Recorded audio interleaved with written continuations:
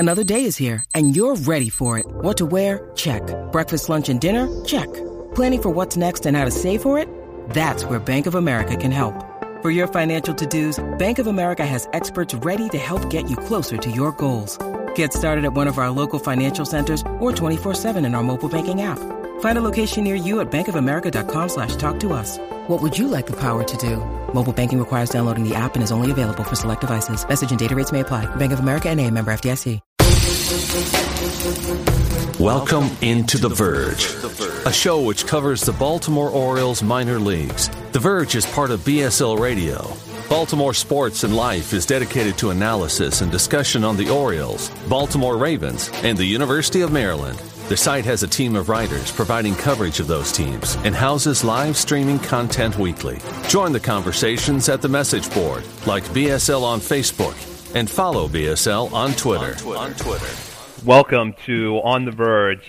This is sure to be an interesting episode, given the moves that the Orioles made just about 24 hours ago, with their middle infield from the 2020 season basically gone. Hanser Alberto non-tendered, and in the big move that we're going to discuss, Jose Iglesias traded to the Los Angeles Angels in exchange for pitching prospects Garrett Stallings and Gene Pinto.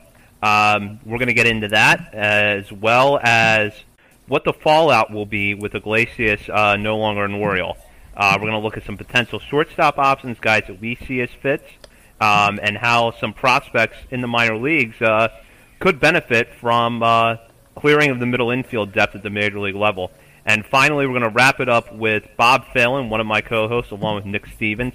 Bob is going to break down his projected rosters for the minor leagues, which ran on BaltimoreSportsAndLife.com earlier this week. Bob did a very good job projecting the 4 full season levels, which players will be there, and their watchability ratings. He's going to explain all of that a little bit later in the show. But first, we're going to get into the big news, which is the trade that sent Jose Iglesias to the Angels. As noted, the deal was for Garrett Stallings and Gene Pinto, two pitchers with completely different backgrounds. Stallings was a pick by the Angels in the 2019 draft. He was their 21st ranked prospect according to MLB Pipeline before the trade, despite the fact he had yet to pitch in a professional game. He didn't get any game action in 2019, and then obviously as the 2020 season shut down because of the pandemic, he did not pitch at all. However, he did pitch an instruction, reportedly looked good, and this is someone that the Orioles had their eye on apparently for a while. Pinto is a soon-to-be 20-year-old who posted good numbers in the Dominican Summer League in 2019. I would have to think, given his age, we might see him at low A in 2021, but that remains to be seen. The big news, though, is the Orioles are moving on from Iglesias, who came in last year as a free agent, put up really good numbers in 39 games at the plate. Injuries limited his time at shortstop a little bit more than what I think the Orioles would have liked, but when he was at shortstop, he was very effective defensively. The Orioles picked up a $3.5 million club option on Iglesias earlier this offseason, so I think a lot of fans may have believed that Iglesias was a lock to be the shortstop on opening day. The reaction to this trade from some Orioles fans, especially judged by the discussion that's still going on the Baltimore Sports and Life message board as of Thursday night, a lot of people don't like this move. Nick, what's your reaction to the trade? I mean, I fully understand where a lot of Orioles fans are coming from. If you're looking at this as like another salary dump, even though, like we were talking before we came on, that's probably not the case here with this trade. And it does, make the team a little less fun to watch at the major league level. Like, I'm not going to, dismiss that at all. It's frustrating. Orioles fans want to watch winning baseball. We have kind of rebuild fatigue, I think, is setting in here with Orioles fans, and we're ready to watch some good winning baseball. My first thought when the trade happened was, A, is this a real Ken Rosenthal account, first of all? Second, it was, I'm going to have to watch Pat Valaika at shortstop now, and it's going to give me a brain aneurysm, and I don't know why he triggers me so much, but he just does. Then I thought maybe we're going to get Reed Detmers, nice left-handed pitching prospect out of Louisville, but then I was like, no, it is Mike Elias. He can pull off a deal like that, but it didn't happen. But I think I like the two guys that we got out of this trade. Like you mentioned, Stallings, by all reports, he hasn't pitched, so there's nothing we can really base anything off of right now except some of his college numbers, which are really good. He doesn't walk anybody. Mike Elias seems to think he's going to be a fast riser. I've seen on a couple different websites his ETA is 2022. So clearly 2 years he's up in the major leagues. Someone that Mike Elias thinks is a legitimate starting rotation prospect. You add Kevin Smith, who they got from the Mets at the trade deadline. The Orioles have added two guys who are going to be, or evaluators believe, will be starting rotation prospects for Miguel Castro and Jose Iglesias. So I think it's just another good trade. I mean, there's the issue about who is going to play shortstop, who's going to play second base for sure. But, Iglesias put up great numbers, but there was nothing close to his career numbers. And it was a very, very, very small sample size in a very weird year. So as much as it does hurt, I wasn't as connected to Jose Iglesias, and I'm fine with this deal. Yeah, I have to agree. I mean, again, like Nick said, I can understand the frustration losing Alberto and Iglesias on the same day within minutes of each other.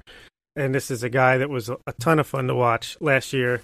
I know Matt Kremnitzer on Twitter always loves to show the play he made on a relay throw to the plate and say that's one of the best plays of last year. I agree. But at the same time, this is a guy who we praised the signing when we got him for a year and then an option. And not everybody thought it was a slam dunk great thing, or other teams would have done it. We got him for cheap. He happened to be red hot for the 45 games or so that he played, mostly at DH because he was hurt most of the year, which hopefully he can recover. But he's getting older. He had a career year in a short amount of games. He missed about 25% of the season. To me, this was when I first saw the trade, I wasn't very familiar with the guys we're getting back. So I'm like, all right, let me see what's going on. Looking into it, he's the 21st ranked. Stallings is the 21st ranked guy in the Angel system, and they don't have the best system. So a little disappointing at first glance, but then you think it came from that same draft that Elias was scouting in his first year. He was deep into that draft. He liked Stallings. I think he wanted to get him in that draft at some point. Clearly had been scouting him at the instructional league. You don't know the development that's happening with these guys in 2020. He might have made a big leap forward with something. We'll just never know until there's any baseball played next year. But I think this was a target. This was a targeted trade by Elias. And Pinto is a guy that another lottery international guy you can throw in there, and hopefully he catches on it, whether it be in the rotation or the bullpen at some point. Yeah, just to give some quick background on Stallings, with the trade taking place, MLB Pipeline has him ranked as the Orioles' 26th best prospect. He will go one spot behind Rylan Bannon and one spot ahead of Cody Sedlock. Interestingly, he knocks out another player who was recently just acquired in a trade, AJ Graffinino, who had ranked 30th before this trade. He's now just on the outside of MLB Pipeline's top 30. But this is from MLB Pipeline's scouting report. One line in particular stood out to me. He rarely hurts himself with walks, allowing just 1.3 per 9 innings at Tennessee. So as Nick said, this is someone who never walks anybody. Not to mention he pitched in the SEC, which, as we all know, is Mike Elias' favorite college baseball conference. So I'm sure the factor that he was in a very competitive conference, putting up those types of numbers, jumped out at the Orioles. Now, this is a little bit of a different pitching prospect, I think, in that he's a starter who's, I don't like using this term a lot, but I'm lacking a better one right now, a crafty righty, because his fastball is probably going to top out in the lower 90s, but his command is so good. He was successful in a very competitive conference. He looked good, apparently, in a little bit of development time that he had away from competitive game action this year. And I reasonably think he's someone that could see a good number of innings at Double-A, even if he doesn't start there this year. Yeah, and also looking at those Tennessee numbers, you look at his strikeout numbers, they were like 5 per game as a freshman, and they dipped down to 4 per game as a sophomore. But then his junior year, he was striking out over 9 guys per game. Through 2 9-inning shutouts against Georgia and Ole Miss. So, I mean, those weren't like early season playing like a Niagara or some random school. Like, those are other SEC games later in the year where he was pitching these shutouts. He definitely is. It's a good point that he's a different type of prospect that Mike Elias is bringing in, and that he's he's got this really high floor. I think he's not going to be a guy that maybe develops into like a 1 or 2. Obviously, he's not going to reach the Grayson Rodriguez or DL Hall level, but seems like a good, safe, solid prospect. And I mean, he's a guy from my neck of the woods, down Chesapeake, Virginia. So I'm going to root for him. I love it. They're getting all these more local guys from around here. Yeah, what do you think? His floor could be like a Thomas Eshelman with a few more mile per hour on the fastball. Another guy that had a lot of success in college and didn't walk anybody. Hopefully he strikes out a little bit more than him. But yeah, I mean, there's a lot to like here. This is Iglesias we're talking about, who we basically pick up the option, and with the idea of trading him, with the right offer comes along. So it's almost as if they just not even bought a prospect because they didn't end up paying a salary, but you pick up the option and trade him for 2 prospects but if it was really a salary dump, they just wouldn't have picked up the option at all, to me. Yeah, I agree completely. And the other thing that I would point out about Iglesias is that I understand it does make the Orioles worse on paper, and it leaves them with a lot of complications about how they're going to handle the middle infield next year. And we're going to get into that in a little bit, but the one thing that I would point out with Iglesias is that this is a player who, in all likelihood, was not going to be an Oriole after July 31st. And in an alternate timeline, Iglesias is hitting closer to his career numbers, so he's probably hitting 260, 270 with a low on-base percentage, low slugging percentage. The Angels are somewhere around 500, competing in what's likely going to be a weaker AL East than we've seen in a few years. The Orioles get Pinto, who's pitching at low A, straight up for Iglesias, and people are saying, why didn't Mike Elias trade Iglesias when his value was higher? Why didn't he trade him when he had a full year of control? Why did we only get this low A pitcher for our starting shortstop? That would have come up, and I don't know that it would have only been Pinto in that situation, but I do think the return would have been weaker, even if Iglesias was hitting more in that, like, say, 280 to 290 range. It's still half a year. And for a guy that's in his 30s, so you're not necessarily looking at him as a long-term piece if you do trade for him. I think that if Mike Elias had held off on trading Iglesias, and as expected, the Orioles were out of the playoff race by July, he gets traded on July 31st, the return would have been worse. Yeah, and you don't know if he's going to get hurt, like I mentioned earlier. What if he does? Iglesias was signed knowing that he was going to be a stopgap option to the Gunnar Hendersons, and Westberg wasn't drafted yet, but we'll use Gunnar Henderson. He's a stopgap option until the Orioles can get somebody better. He wasn't going to be around at the end of next season, regardless.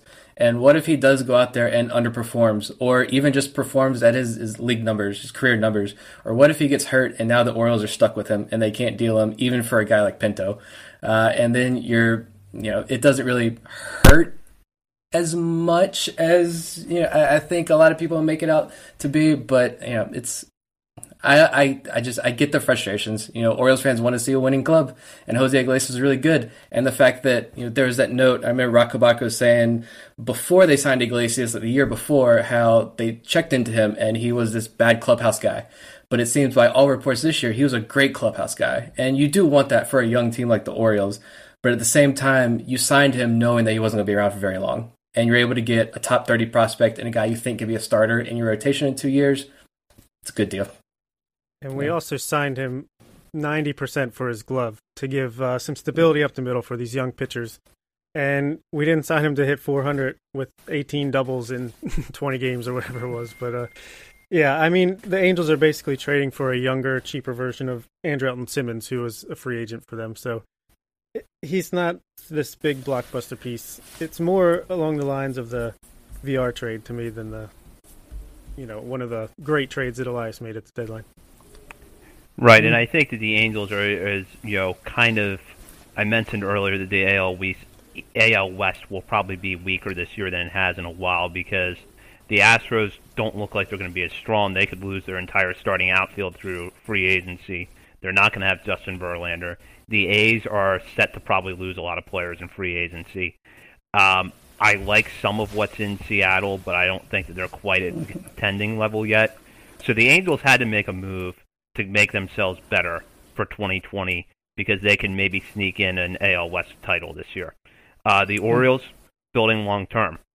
Iglesias, you can be a last place or a fourth place team with Jose Iglesias, or you can be one without him and get two pitching prospects who long-term provide some value. Looking at that, I'm always, when you're going through a rebuild, going to take what can you get long-term. Even if only one of these pitchers works out, or they are major leaguers but they don't quite hit their ceilings, you still only gave up a year of Jose Iglesias.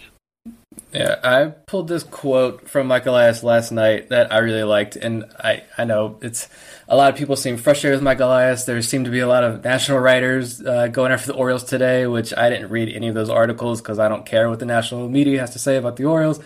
But I did like this quote where he said, "We've had some catch up to do, and we're now seeing the farm system and the young talent on the major league roster too rise to the level of getting towards the top of the league, and that's what we want to see. We are also still making up for a lack of normal level of international signing activity with this organization for a long time. I think that's a part of when we do trades like this. We try to get a young international player tossed in every time we can. We haven't been at that level, and that's going to continue to sting here for a few years." End quote. That's what it is. He's had to build an analytics department from scratch. He had to build an entire international scouting infrastructure from scratch. This farm system was one of the worst farm systems in baseball. I wrote on the board last night when I started writing about the Orioles minor leaguers like 5 years ago. The guy running the website that I wrote for, which is gone now. There's some good articles on that website that I wish we could have, but it's just all gone. But he was like, write about Joe Gunkel. Who is Joe Gunkel? No one. He was decent for like a minor league guy a couple years ago, but a Joe Gunkel isn't surviving in the Orioles farm system anymore, and that's great. We're catching up. Yeah, for sure. Elias had a lot of good quotes, I thought, last night. I especially liked the one where he said, "We're still in the talent acquisition phase, and soon we will turn it around and basically go for the jugular," which was nice to hear. A lot of people are like, "Yeah, right. I'll believe it when you see it," but I don't know. I liked hearing it. Even the quote about Alberto and can't afford him because of the arcane infrastructure of the arbitration system. I think people made a little bit more out of that than they might have should have, but yeah, I don't know. He's not doing anything that he hasn't already said that he was going to do.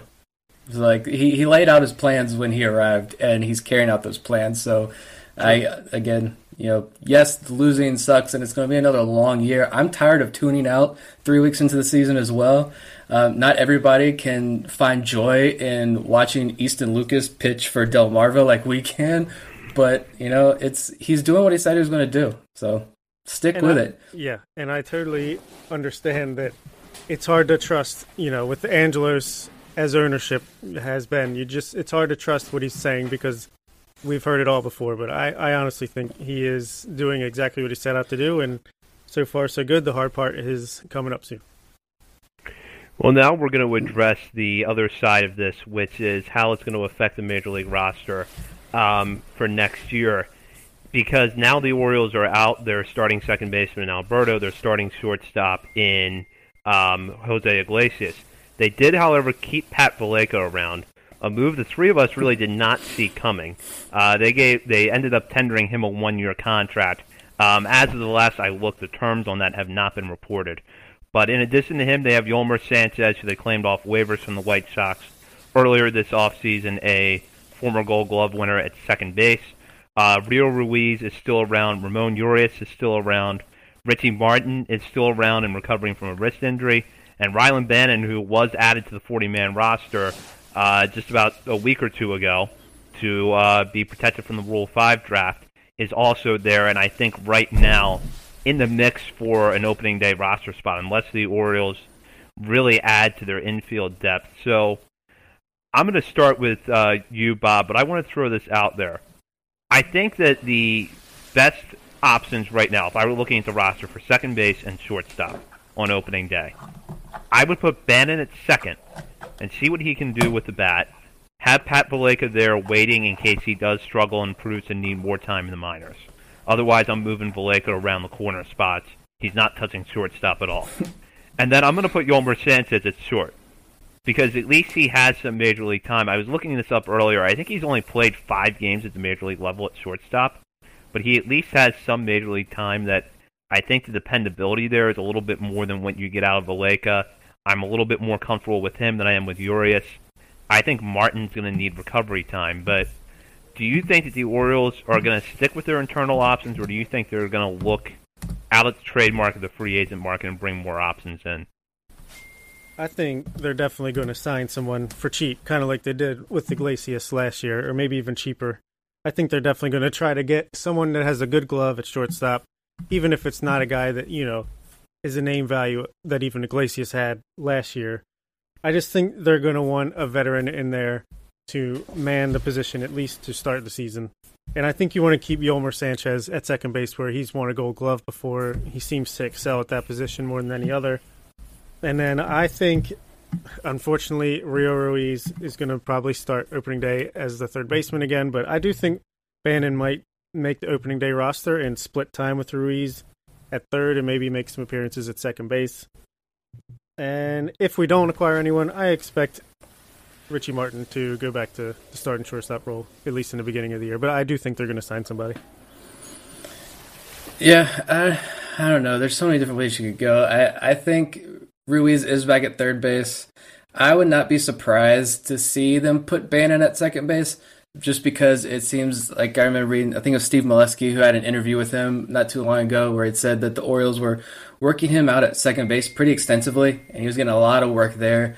So I'm wondering if maybe the Orioles kind of assumed, or they figured that Alberto was going to be in this situation and they're going to be in need of a second baseman next year. And so maybe they're trying to work him in there and say, when spring training starts, whenever that is, it's your job to lose.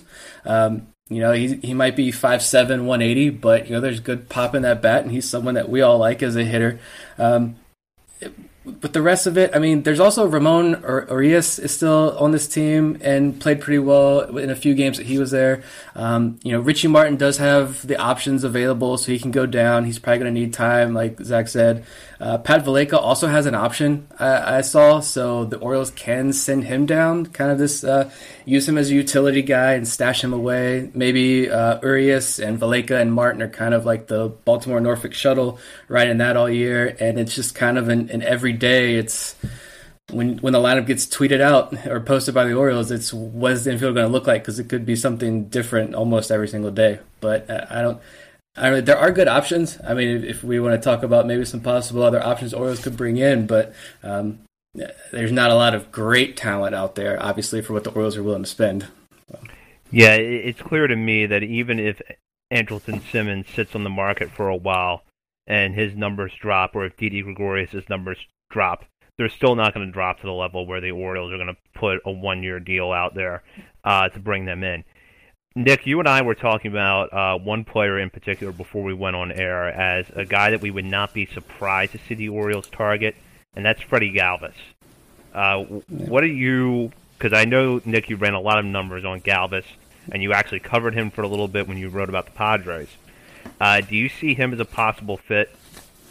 Yeah, for sure. I mean, you would be signing him for the same reason you signed Iglesias, for the glove, and whatever he does at the plate is a bonus. And he's a lot of fun to watch with the glove. Although I mentioned before we hopped on, in 2018 and 2019 combined with the Padres and Reds, he had 23 outs above average according to Baseball Savant, which is phenomenal. But last year in Cincinnati, he was at -3. So I don't know what happened. Like I tuned into a lot of Reds games to watch Trevor Bauer and Luis Castillo pitch, but I have no idea what happened with Freddie Galvis defensively. But I think he's a guy that you can probably bring in on like $1 million, $1.5 million and bring in. There's another guy, I think, just looking at the free agent list, maybe someone like I noticed Chris Owings. I mean, this is the field, the tier of player you're looking at. He plays every single position, including all three outfield spots. We know Michael Elias loves those versatile guys. And then you got the Rule 5 draft as options, but I think Galvis is actually a really good fit. Yeah, that's the name. I didn't get to talk about this with you guys, but that was the name I had circled as well. Just seemed like you can definitely get him cheap enough. And he's proven to be a solid defender and better than that even. So that's the guy for me. I would be kind of surprised if we didn't sign him. But a couple other names I wrote down were JT Riddle, Adini Hechavarria, Jordy Mercer, and Ehire Adrianza. I think those are guys that at least have a solid glove and at least hold their own. But I want Freddie Galvis. We won't be. It's not an exciting signing, but it will at least kind of fill that void in our dark hearts after the trade. Well, I think if you go into the season with Yolmer Sanchez at second and Freddie Galvis at short, I know that sentence sounded really boring, and it is, but the bottom line is you at least have two dependable gloves up the middle. I know, as Nick said, that Galvis's numbers weren't great last year, but I'm kind of willing to write that off as a fluke until I see more evidence that his defense actually has regressed. And then, but the thing is that neither of them are likely to hit well enough that if a Rylan Bannon or a Mason McCoy even is knocking on the door of the major leagues during the season, that the Orioles would have a problem on their hands. They can put one of those guys on the bench, move him around a little bit. Sanchez can play all over the infield. Galvis has a few other positions he can play. So you're not just locked into a second baseman and a shortstop. Do you think, I'll start with you, Dick, do you think the pressure is up on Rio Ruiz a little bit because now you're looking at Pat Valaika, Yolmer Sanchez, who can also play some third base, and Rylan Bannon in the mix for roster spots? Yeah, like I said, it could end up being just this random every single day is a new lineup, or it could be, I get the sense that Elias is going to go out and get a shortstop. I don't think you would look at the Rule 5 draft just because you have so many options right now on your roster that anyone you get in the Rule 5 draft is not going to be better than a Richie Martin or even a Pat Valaika, honestly, looking at some of the guys that are available. But if you do sign a guy like Freddie Galvis for super cheap, maybe you do stick him at short. You've got a really good defender there. You've got a Gold Glover at second base. Neither can hit, but you're at least it's protection for these young pitching staff. And then I'm putting Bannon at third base, and that's your lineup. And ideally, Ryan Mountcastle at first base, but that's another discussion. Or Trey Mancini, either way, yeah. A bopper. Yeah. But and to go back to Galvis for a second, I mean that's again, if you sign him and say he starts the year hot, he's batting .280 with a couple home runs, and he's providing that defense that he showed in 2018 and 2019. You could maybe flip him for another Gene Pinto or an international guy or something like that. So the other names I mentioned I don't see as very flippable for much value, but I think Galvis has enough name value that there's something there for that. But I like the idea of Mancini, Sanchez, Galvis, and Bannon in the infield. That sounds pretty exciting to me. Yeah, in a boring way. Yeah, I think either way, Bannon is kind of has to be in that conversation more for an opening day job, whereas before, I think if you were assuming that Alberto and Iglesias were coming back, you could pencil Bannon in, but he wasn't going to get a lot of at-bats unless he was able to, take over third base. But now I think there's a little bit more flexibility with how the Orioles could use him. As far as Pat Valaika is concerned, as I said, I don't want to see him at shortstop, and I think that should be another incentive for Mike Elias to go out and get a shortstop. Just because you don't want to have what happened last year, where Iglesias would get hurt, and the only option you had at shortstop was Pat Valaika. So you want some more options there. Bannon's not going to be that guy, so you're probably looking at Yolmer Sanchez unless they make another move. So I would have to think that they do go out and get a Galvis or someone along those lines, put Sanchez at second, and then if Ruiz struggles in spring training, he could be DFA'd at the very end, and Bannon and Valaika are getting the time at third base. Yeah. And I'm looking for Taron Vavra to make the starting role at second base at some point over the summer. I'm just thinking about these pitchers. I don't want Michael Baumann coming up in his first start having Pat Valaika and Stevie Wilkerson as a double play combo. There's a name that we completely forgot about. Stevie Wilkerson is back and in the mix, but I don't want that to be the double play combo behind him with Chris Davis at first base and Rio Ruiz at third base. Like, we're going to ruin Baumann's career as soon as it starts. You got to have something behind these guys. Thanks for giving me nightmares tonight, Nick. So, flipping over now to a new topic, as I mentioned at the beginning of the show, Bob has projected the rosters for the 4 full season minor league teams, and likely the only minor league teams for 2021 and beyond. So what Bob did was he looked at basically the starting 9, a DH, and then a few bullpen arms, He did this, as I mentioned, from low A up to triple A. So, Bob, can you kind of give us a little bit of rundown of how you did this and maybe what you learned while working on it?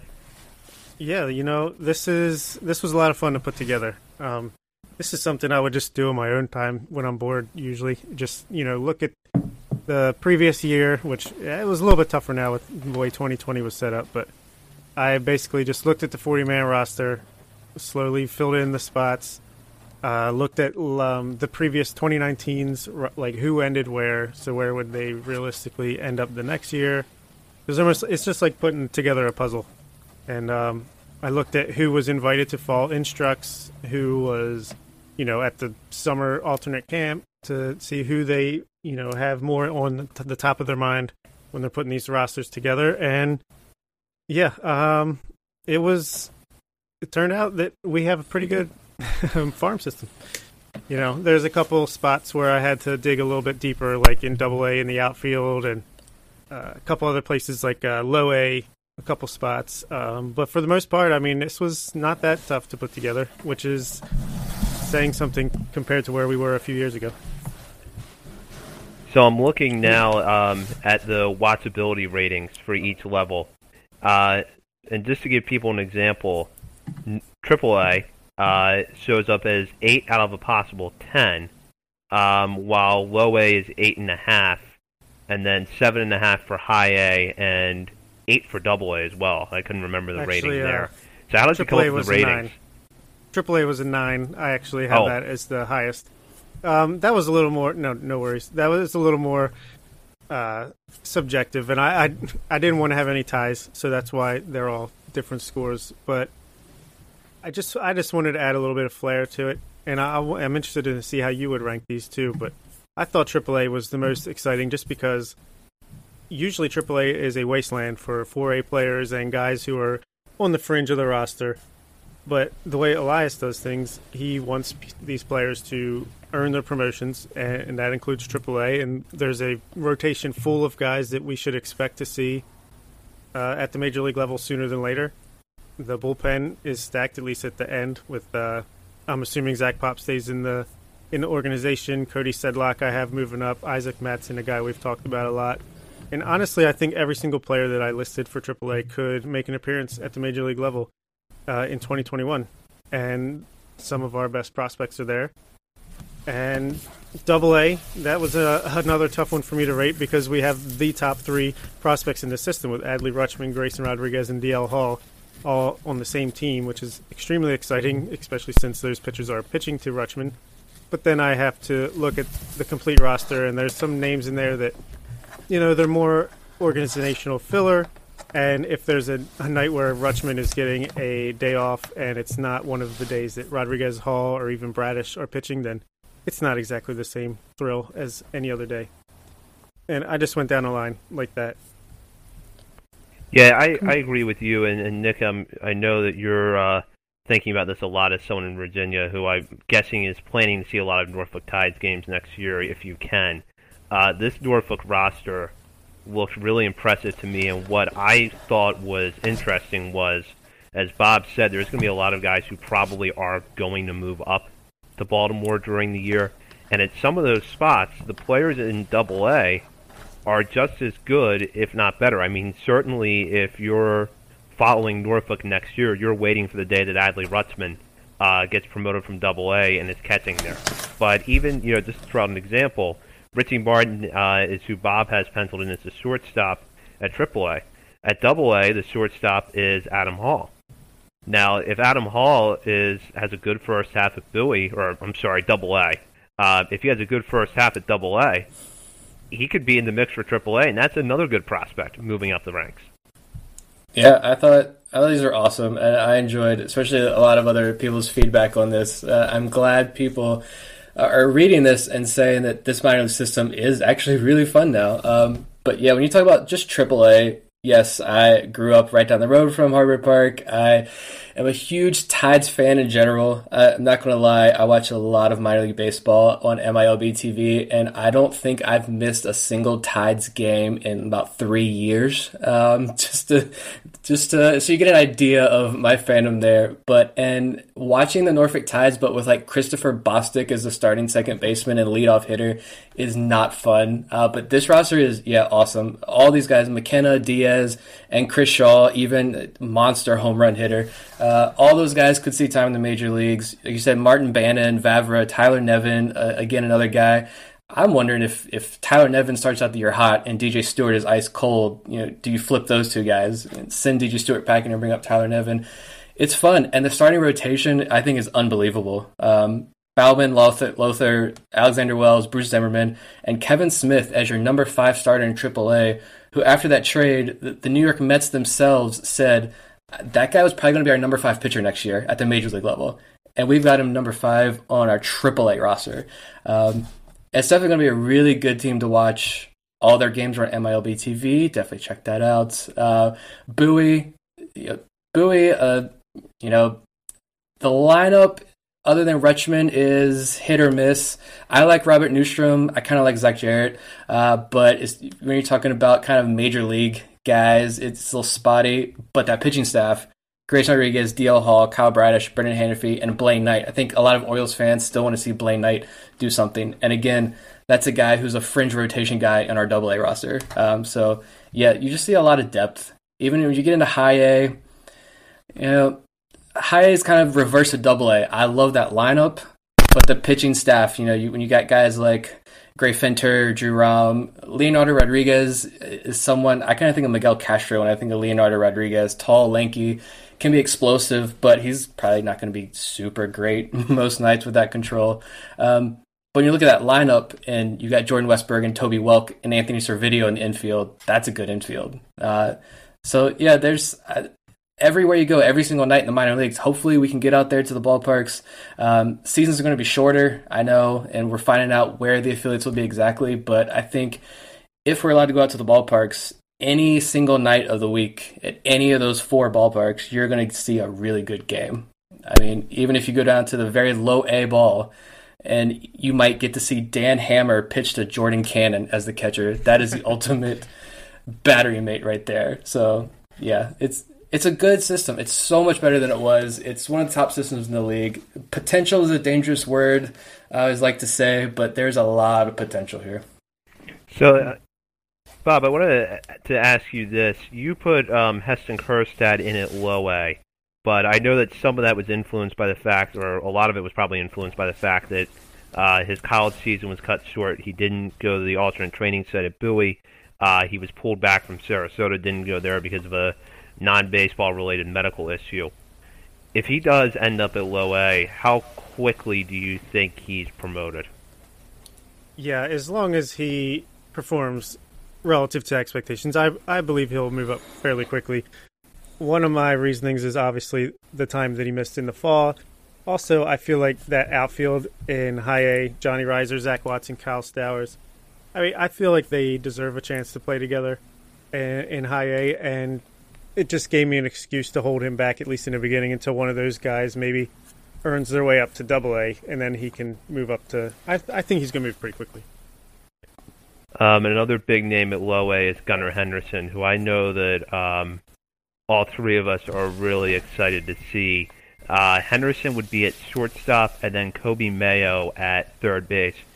Is there going to be a left side of the infield that has more power than those two guys? Take any team at the low A level next year, not just the league that the Orioles happen to have their affiliate in. Any league at the low A level. Is there going to be a team that has that much power on the left side of its infield? I can't imagine it. I mean, that's pretty good right there.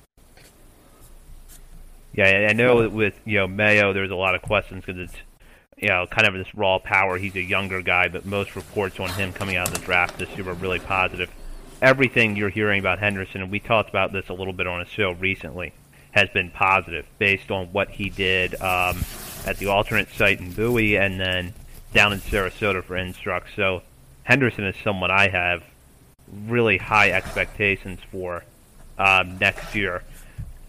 So, Bob, you made this roster obviously before the Iglesias trade. Now you have Garrett Stallings coming in along with Gene Pinto. If you had to make room for them right now, where would you put them to start the year? I updated my spreadsheet after the trade, and I have Garrett Stallings as the number 3 starter in High A, right behind Drew Rom and Gray Fenter. I just feel like he seems to have a little more polish than the other guys that we got from the Angels in the previous trade for Dylan Bundy, like Zach Peak and Kyle Bernovich and Easton Lucas from the VR trade. I have them in low A rotation. I think Stallings deserves to start one step higher, especially seeming how high they are of him. And then as for Pinto, I think he'll start the year at the complex, maybe hold him back a little bit. Or maybe he can start in the low A bullpen and try to work his way up from there. But I do think he'll be at low A at some point this coming season. Yeah, and we're still going to have the Gulf Coast League too, apparently, I'm guessing. So I think I saw every organization is going to be allowed 180 minor leaguers. So you've got hopefully we got the Gulf Coast League at least again next year, which is another level here. Hopefully a 20-round draft next year as well. So I mean, yeah, I think you start seeing more of those international guys moving in, which I think is cool. Which you had a few of them on here, I know in low A. Maybe even Luis Ortiz pulling up there in the low A roster would be a lot of fun to watch. But you mentioned the power with that low A roster of Kobe Mayo and Gunnar Henderson on the left side, but you've also got Hudson Haskin, who can hit home runs, Heston Kjerstad and JC Encarnacion, who will probably strike out 50% of the time, but he probably also can hit you 10, 15, 20 home runs. I think wherever low A is, if that's Aberdeen or whoever that may be, that could end up being one of the sleeper teams in the system, I think. Yeah, actually, one of the most interesting things that I kind of already had it in mind, but it really solidified it, is that AA and AAA, that is what Elias was able to do with what Dan Duquette left behind, like making the most of the situation that he was left with. That's AA and AAA. High A and low A, that's all Elias all the time. This is seemingly what his vision of the organization is. It's depth in depth at pitcher. I have no idea who's going to break from the low A rotation, like break into it out of the Dan Hammers and the, the guy that from the CAA, Nick. McElhardy. Griffin McElhardy.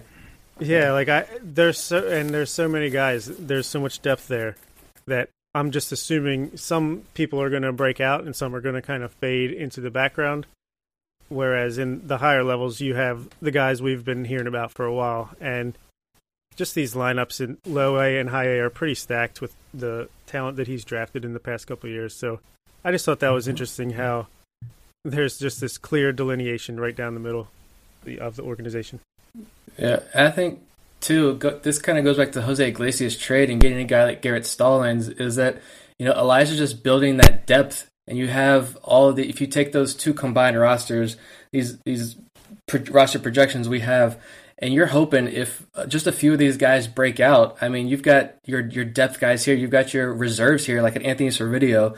He may not be a starting shortstop at the major league level, but that's a guy you can groom to be, your utility infielder at some point. You've got Toby Welk behind a Gunnar Henderson and a Kobe Mayo.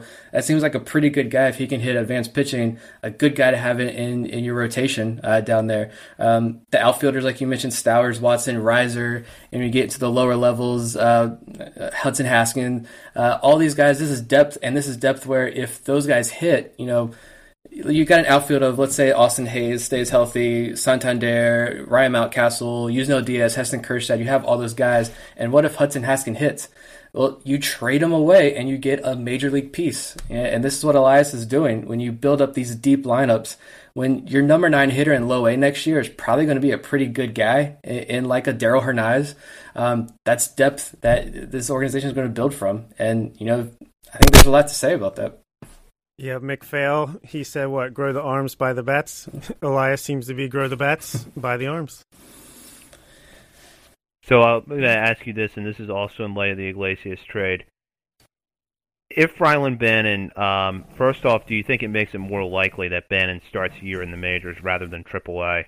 And if Bannon would start the year in the majors, how would you redo that infield at AAA?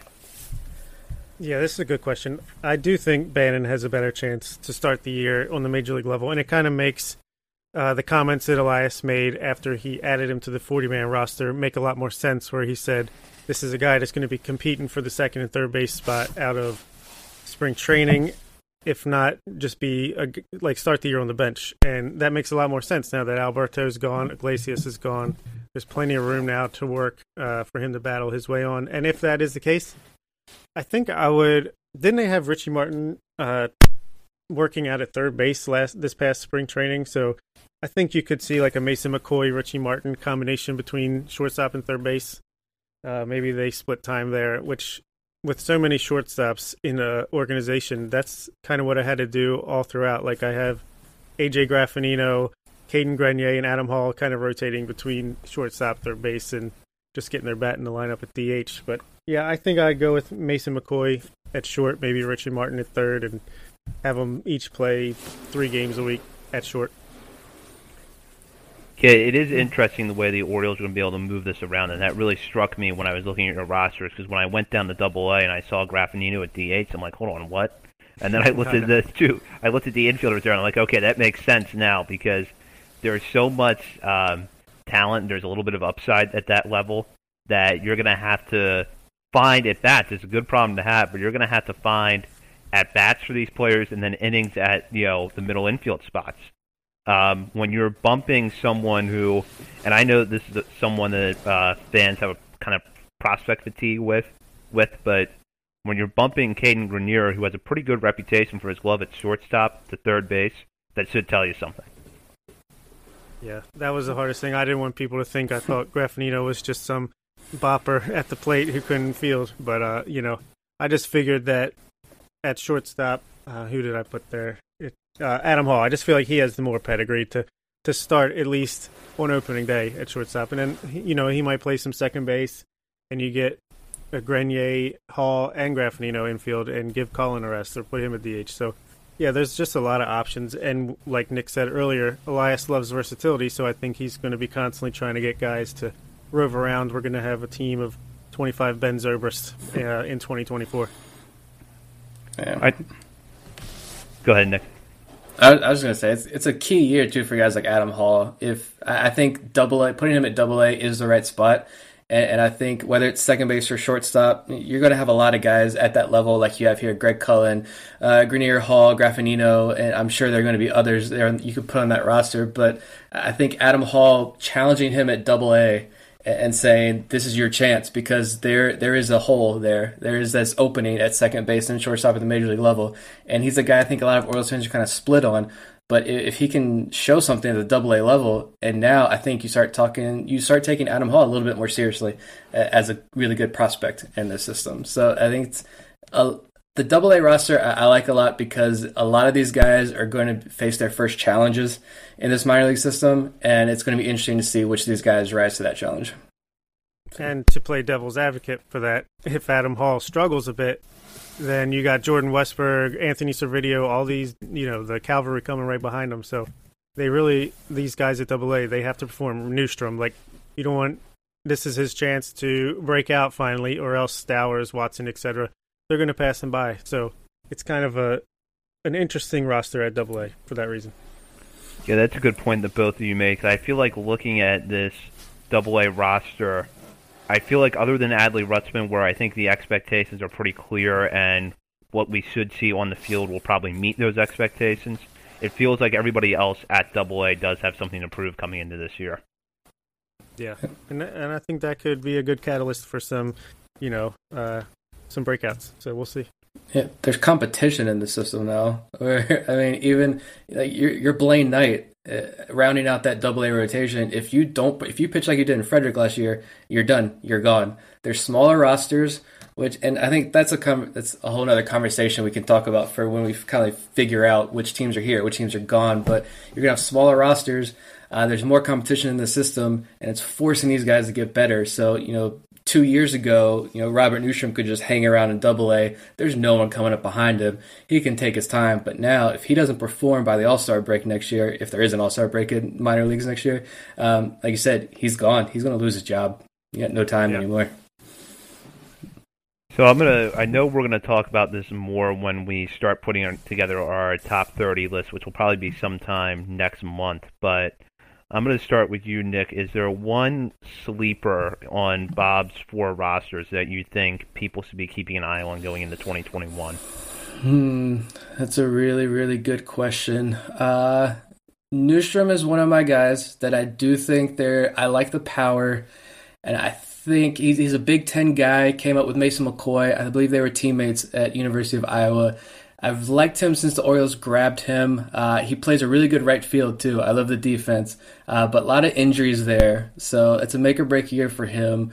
I have to throw out the name Shelton Perkins because that's my guy. We both went to the same school. And he's basically, forget Hunter Harvey. Orioles have their future closer down in minor leagues with Shelton Perkins. I think I like one of these outfielders. Either your Zach Watsons or your Kyle Stowers. I think one of those two guys, for whatever reason, you're going to see another outfielder, at least one, probably two, over the next year, really step up and really add to this outfield depth problem, but really good problem to have.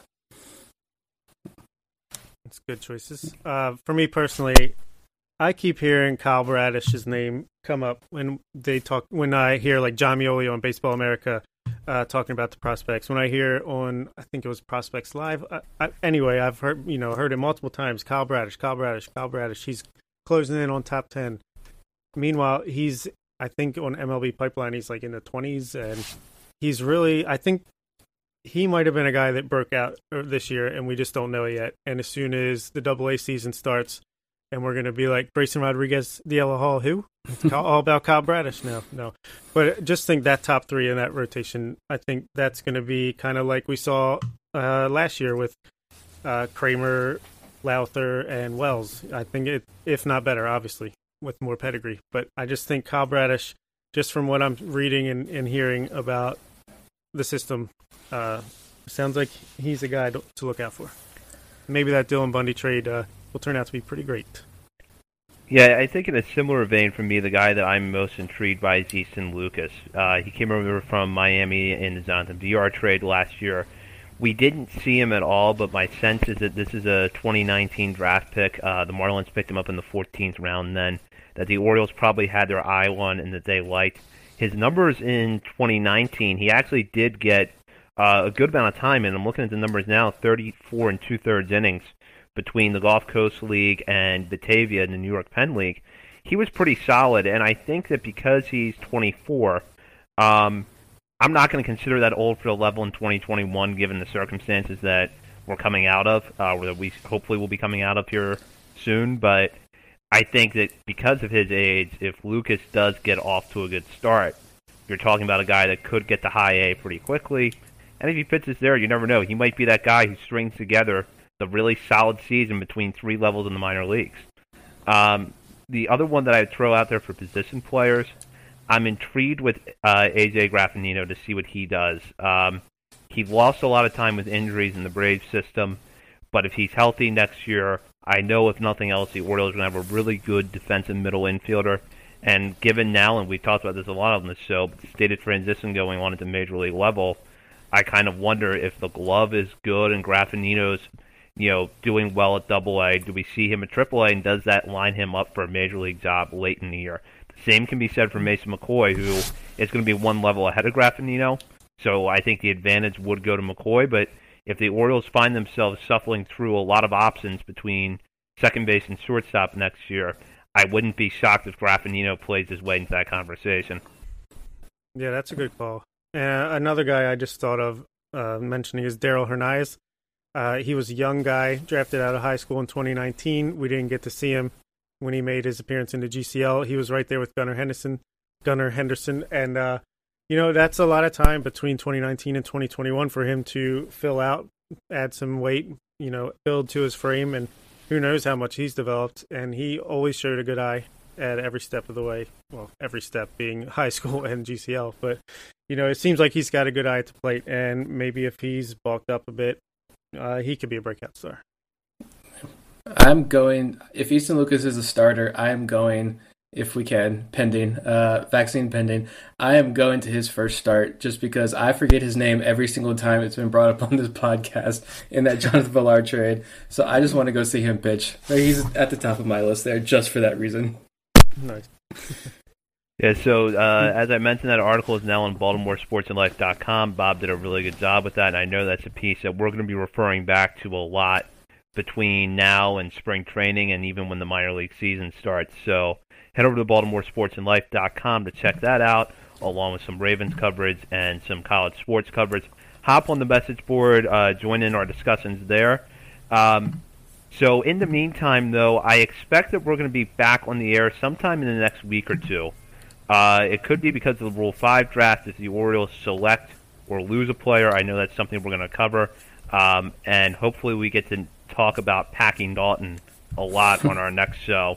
But in addition to that, as we've mentioned on this episode and some of our more recent ones, the minor league reorganization discussions are continuing. There still is no final word for the majority of teams in Major League Baseball on what their affiliations are going to look like next year and beyond, including the Orioles.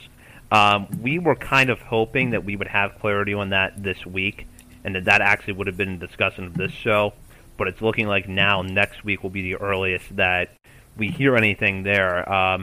So hopefully between that and the Rule 5 draft, we'll have something to talk about before we head into the holidays here on The Verge. So, but before we sign off on this episode, as always, I'm going to get final thoughts here from Bob and Nick, starting with Nick. Yeah, I think just pay attention to what's going on in the minor leagues. I think it's going to get, I saw earlier this afternoon, like the Staten Island Yankees haven't been told officially by the Yankees that they're getting the axe, but they've pretty much put the puzzle pieces together and figured out they are getting the axe without being told, and they're suing the Yankees and Major League Baseball. It's going to get ugly.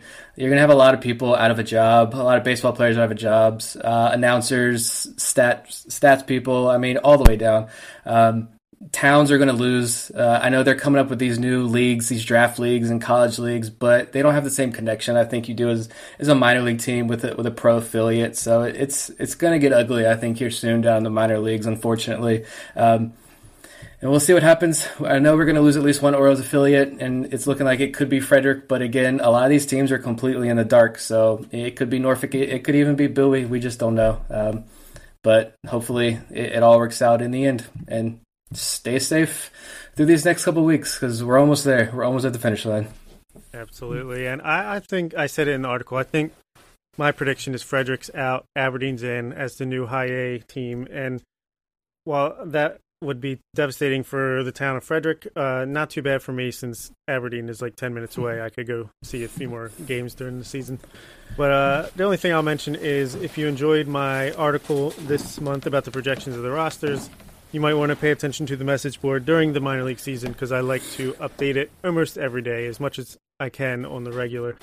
Every time there's a starting pitcher that goes, or every day I'll just update the stats of the starting rotation. And this past season I was about to start doing the same thing for position players, and then obviously we had no minor league season, but I'm planning on doing that again, so looking forward to it.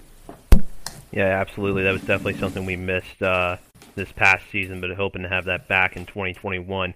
I'm just going to throw this out before we sign off as an observation, not necessarily related to the Orioles, but to the offseason as a whole, because Mark Feinsand had a really interesting tweet. He's a reporter at MLB and an MLB Network insider.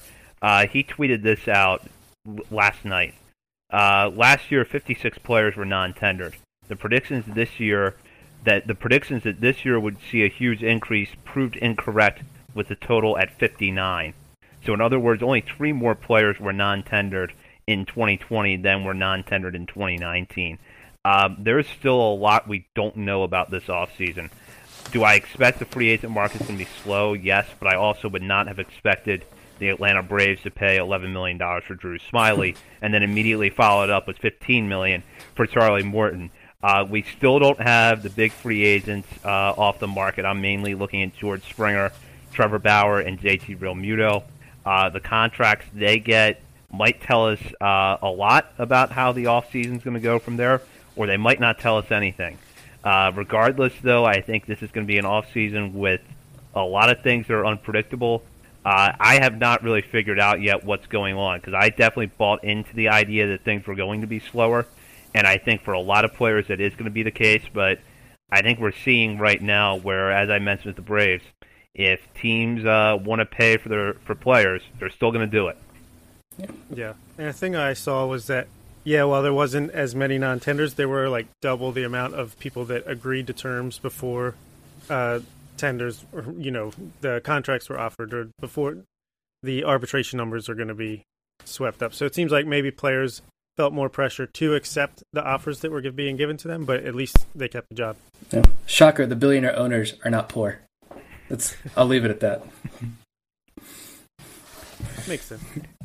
Well, that's going to do it for this episode. As I said, we should probably be back on the air in the next week or two to recap the Rule 5 draft and hopefully be able to give you a little bit clearer picture of how minor league baseball is going to look for next season. But in the meantime, continue to check out BaltimoreSportsAndLife.com and follow us on Twitter at BSL on the Verge. Our Twitter account is really active right now, as it will be throughout the off season going into 2021. So be sure to check us out there. For Nick Stevens and Bob Phelan, this is Zach Spedden. Thanks for listening.